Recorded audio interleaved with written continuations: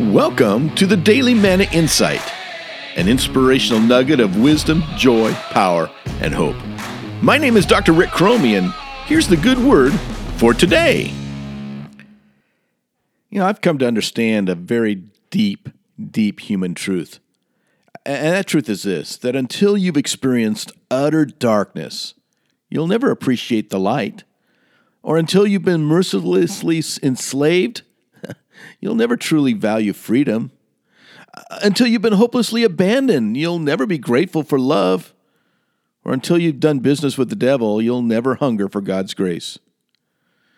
Yeah. Sometimes we need our darkness. Sometimes we need our pain.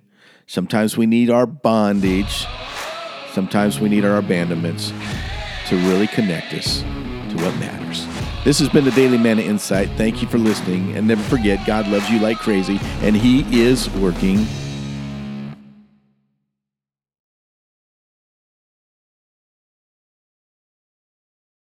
Hi, this is Rick Cromie again, and I just want to say thank you for listening, liking, sharing, and subscribing to this podcast.